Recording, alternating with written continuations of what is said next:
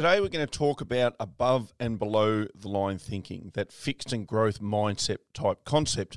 We're going to talk about one thing in particular and a great example of that thing. Yeah, the Building Better Humans Project podcast. Welcome.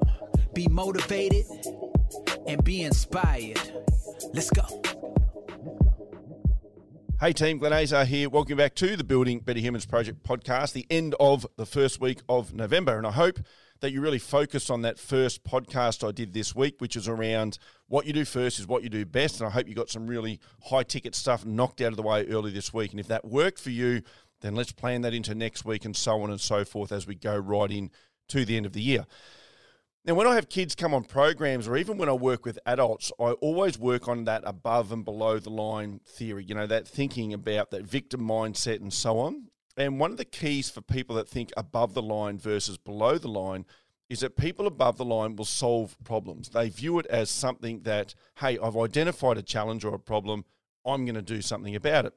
Below the line thinkers will typically wait for someone else to solve that problem. And an example I often use is Will Smith in Tasmania, ex-police officer running youth program down there called JCP Youth. Look them up. And also on that program, it's the one that uses for young men in particular is called the Beast program.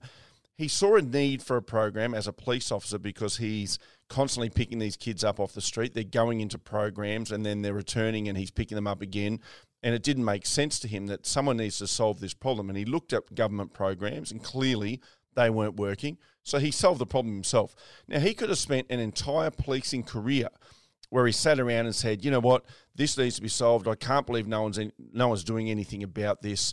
And that could have been his career. And I'm sure for 20, 30 years before him, that's what police officers were saying. But he's different.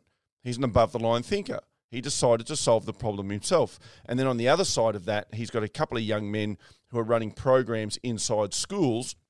And when COVID hit, even though they're school age, they couldn't go into schools.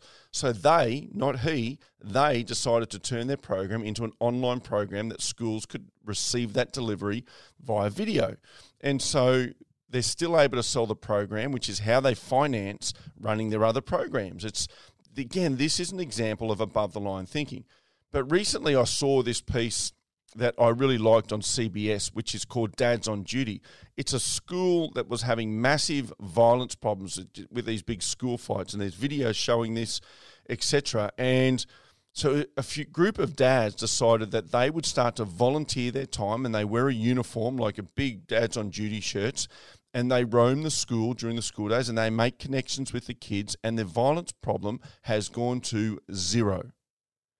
Like, rather than whinge about the fact that the school needs to do something about this, why is this happening to my kid or little Johnny, they decided to do something about it. I would love to see this program rolled out into all of our schools. I think it's phenomenal program. This is in America, but this could most certainly work in schools that I've been into in Australia. 100% this could work. I love the concept. I love the idea. And I'm going to look at a way that the Building Better Humans Project could potentially foster this idea and then grow it. So I'll play you this piece from CBS just because it's so damn good.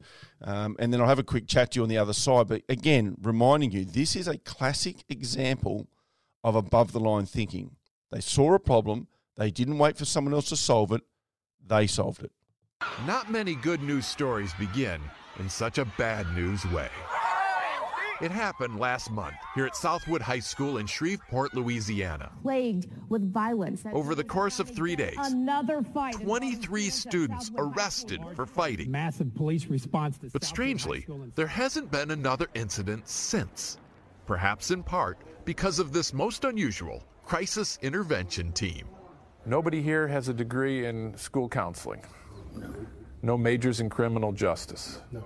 Your qualifications are? With Dad, we decided the best people who can take care of our kids are who? Are us. So Michael Lafitte started Dads on Duty, We're out doing what we do for our babies. a group of about 40 Southwood dads who now hang out at the school in shifts. Let's go. Today, any negative energy that enters the building has to run a gauntlet of good parenting. What's going on, buddy? You moving fast. I like that horse. I immediately felt a form of safety. We stopped fighting, people started going to class. How could that be? You ever heard of a look? a look? Dads have the power to do that? Yes. Not many people know it, but yes. Let's go. But it's not just the firm stares and stern warnings. Let's make it to class, my son. It's also the dad jokes. They just make funny jokes like, oh, hey, your shoe's untied, but it's really not untied. And they hate it. They're so embarrassed by it. And it's that perfect mix of tough love and gentle ribbing that dads do so well that has helped transform this school. The school has really just been like happy, and you can feel it. Which is why the dads plan to keep coming to Southwood indefinitely. Because not everybody has the father figure at home. Or a male, period, in their life. So just to be here makes a big difference. Do you think you stumbled onto something here? Absolutely. Absolutely. Yeah. They'd like to start chapters of Dads on Duty throughout Louisiana. What's up, baby boy? And hope to eventually take on the country. All right. Without a fight. Steve Hartman, on the road in Shreveport, Louisiana.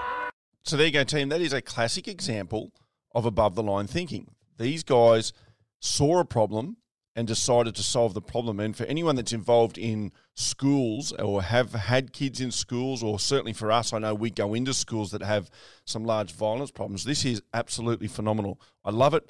I thought that you guys would enjoy it, and it's something that I definitely want to start ourselves.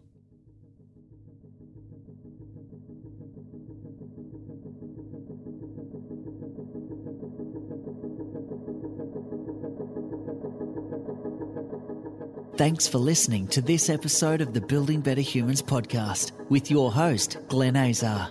For feedback, to stay up to date, or go back and find an old episode, head over to 180.net.au. Yeah, the Building Better Humans Project podcast. Let's go.